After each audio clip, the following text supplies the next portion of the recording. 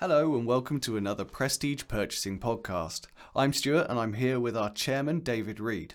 This month's edition is the first in a series of podcasts on the state of dairy supply in the UK. Earlier on today, Stuart and I drove down to the Welsh borders to meet with Lyndon Edwards, an organic dairy farmer. The visit was planned so that we could interview him about the dairy market and in particular how milk, cream, butter and cheese pricing could become less volatile than it is today. Well, Lyndon is no ordinary dairy farmer. He's chairman of the UK Farmers Forum and a board member of Dairy UK, the Dairy Council and the Royal Association of British Dairy Farmers. So we felt sure that he would know his udders. But the visit, which encompassed his farm, his golf range, his farm shop, his cafe and offices, became, well, like his business, much more wide-ranging. So, Lyndon, tell us a bit about your business here down near Chepstow.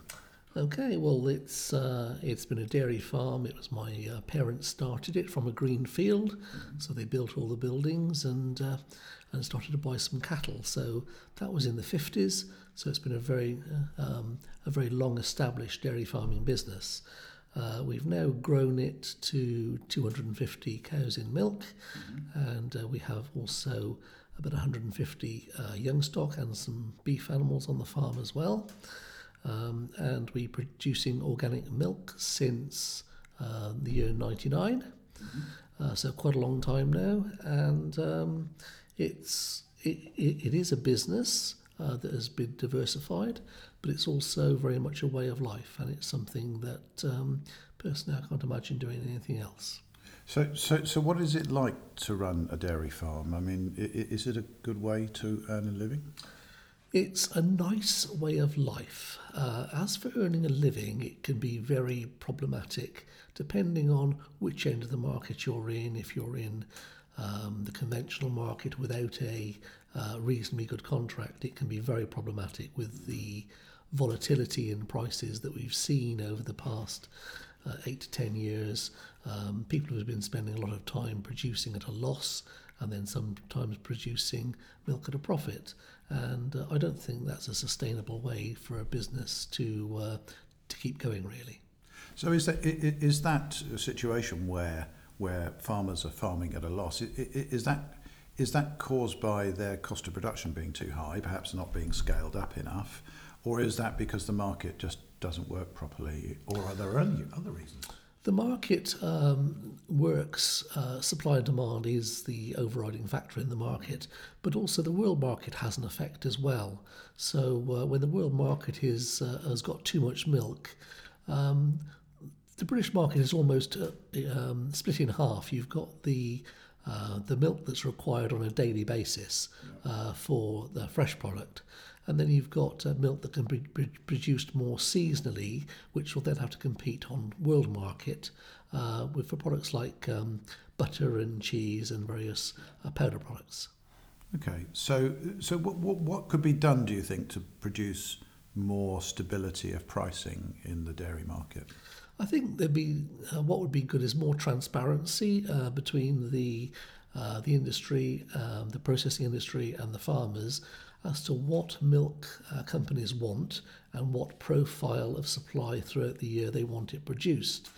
Because people who want to compete in the cheese market probably want a cheaper milk source or in the butter market, and that can often, they can get that from a seasonal supply, but they've got to have the factory capacity to cope with that supply.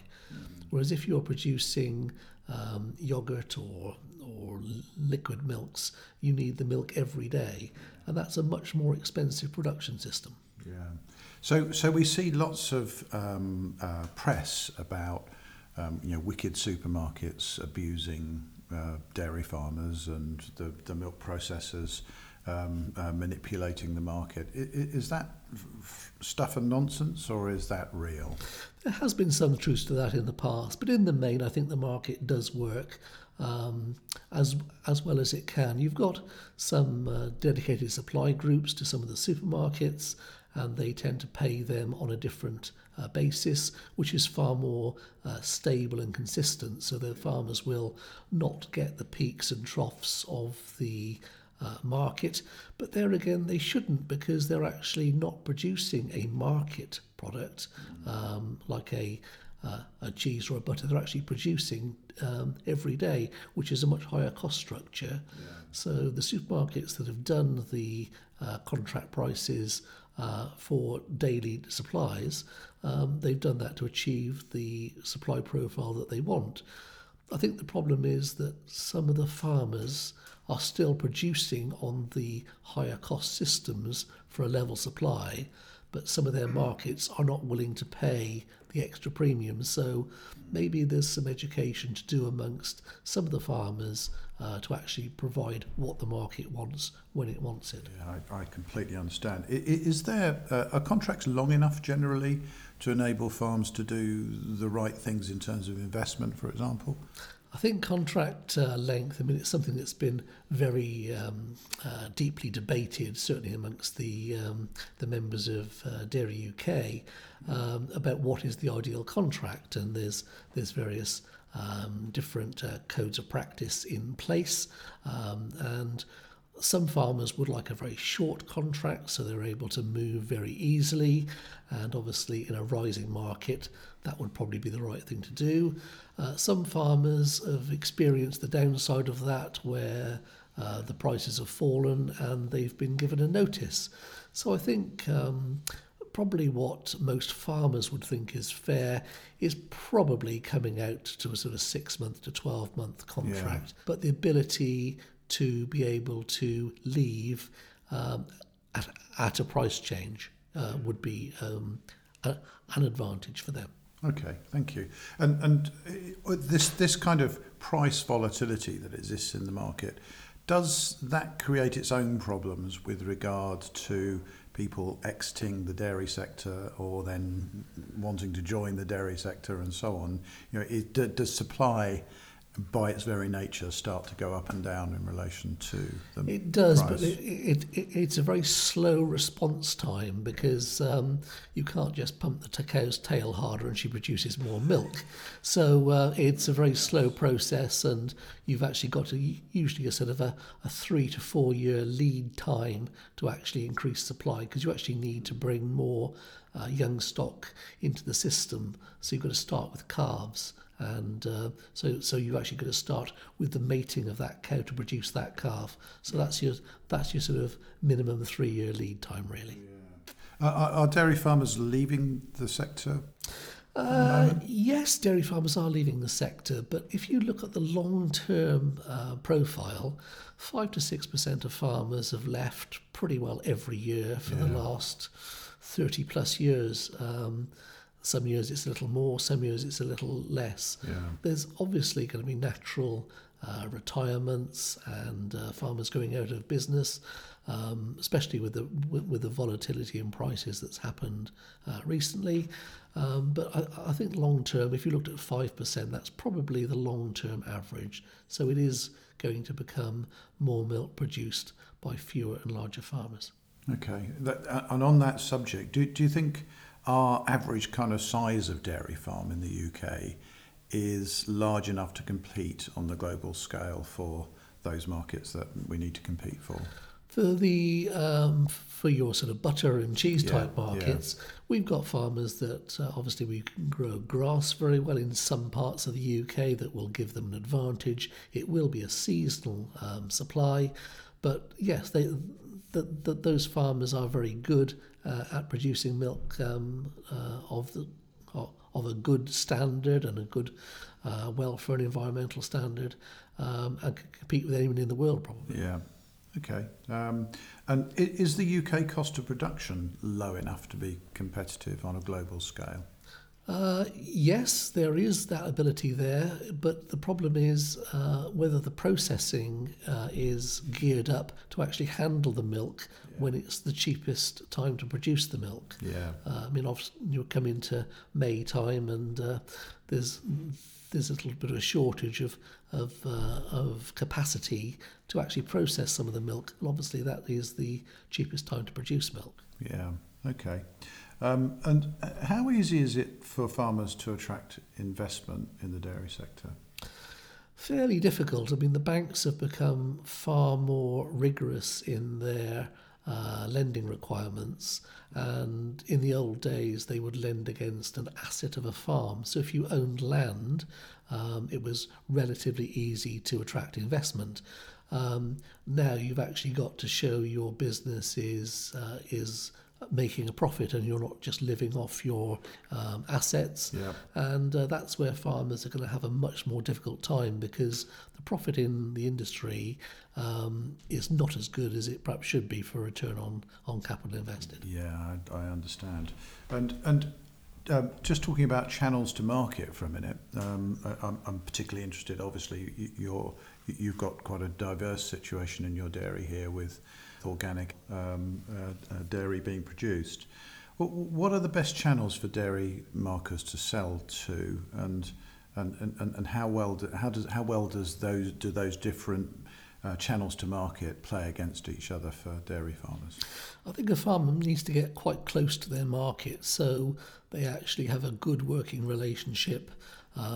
They know what their customer wants rather than what the market wants, and they produce for that customer.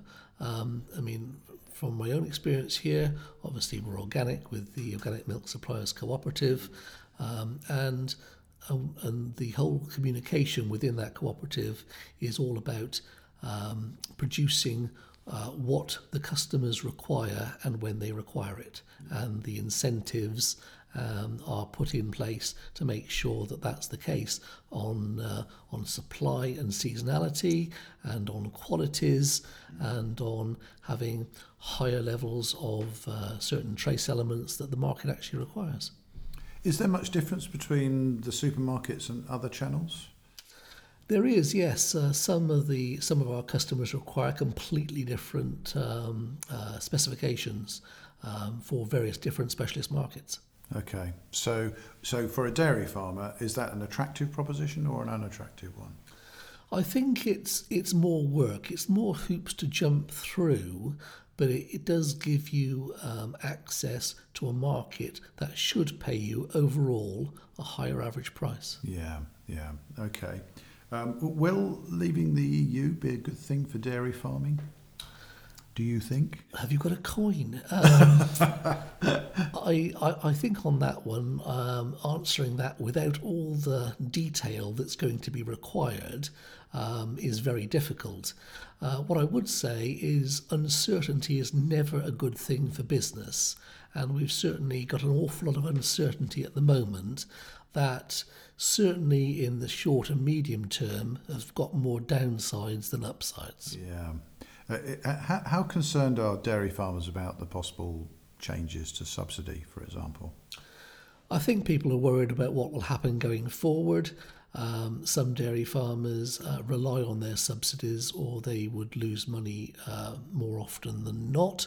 But I think the industry has actually got to work on the basis that what we're producing should have a market that can create enough of a profit to be able to survive. That may not be popular to all farmers, but if it was possible that the market was paying a fair price that was actually covering costs and reinvestment within the business, I think that's the long-term goal that most people, including farmers, would actually respect.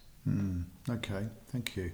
Do you think, changing the subject slightly but being in the same sort of territory, do you think the NFU, the National Farmers Union, does a good job for dairy farmers?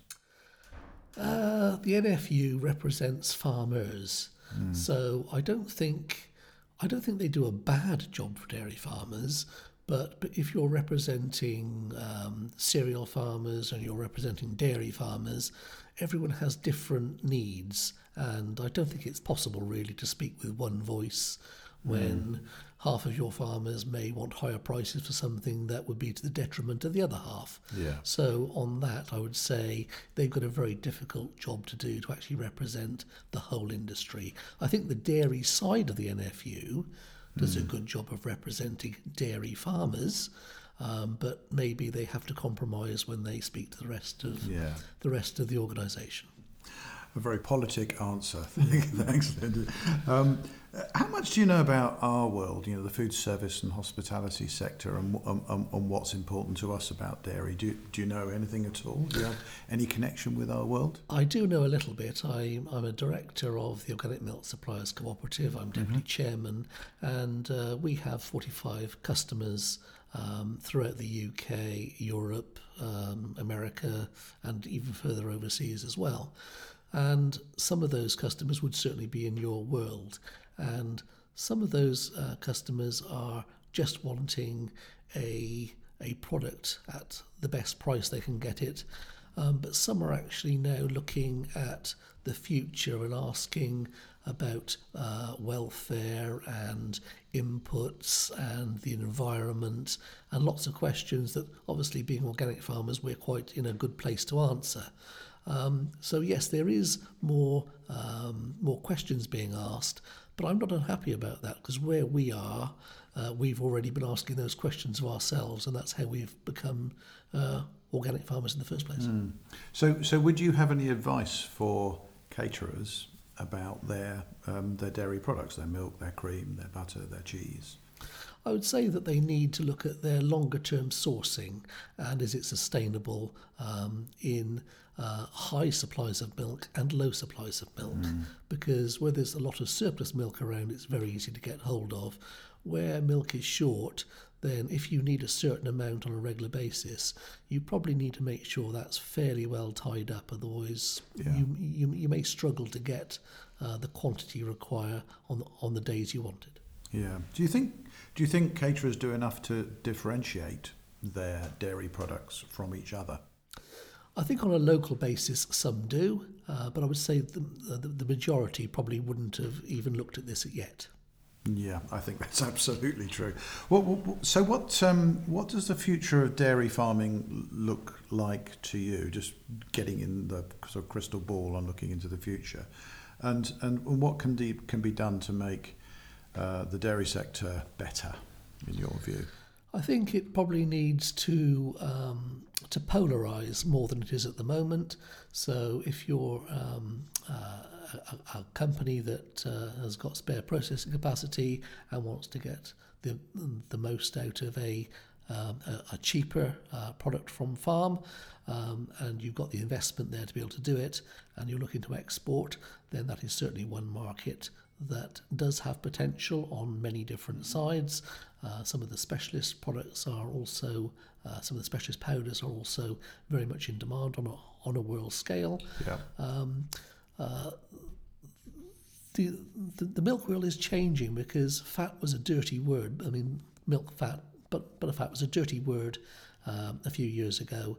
Now, actually, it's not a dirty word at all. Actually, it's seen to be, certainly with our the American customers that we deal with, actually fat is actually quite a sought after commodity now. So actually sourcing milk of the right type and the right qualities is going to become more and more important to people in the future, I think. That's very interesting. Thank you. A couple of specifics just to close around product for caterers. Should caterers be thinking about organic milk more than they do? Oh, I think definitely, because it is a point of difference and something that is accepted as being a high welfare product. There's many other advantages to organic milk besides that, but I think that if you go into coffee shops now, it's surprising how many coffee shops are actually saying that we're using organic milk. Certainly we use it in our own cafe or our own farm shop, and we have two different milks in our own farm shop. We have a local milk from a local farm, so it's one single farm rather than a 50 farms going into the same bottle, and there's a market for that. And there's also a market for organic, which we also do, and that's usually our main line is the organic milk. Okay, and should we be worried about traces of things in milk, for antibiotics, for example? I would say definitely yes. That's something that is going to become more and more to the forefront. Milk has got to be, and farmers have got to make sure that milk is the clean product that has got a great image and a great health story going forward. So anything that detracts from that is something that the whole industry, including farmers, must take a really, really hard line on. Okay. Lyndon Edwards, thank you very much. If you're interested in knowing any more about dairy farming or feel that the dairy supply chain is affecting your business, then please do feel free to get in touch. My email address is stuart.read@prestige-purchasing.com. That is stuart.read@prestige-purchasing.com. And don't forget to sign up for our news bites if you haven't done so already. You can do that at our website, which is www.prestige-purchasing.com. Thank you very much for listening, and we'll see you next time.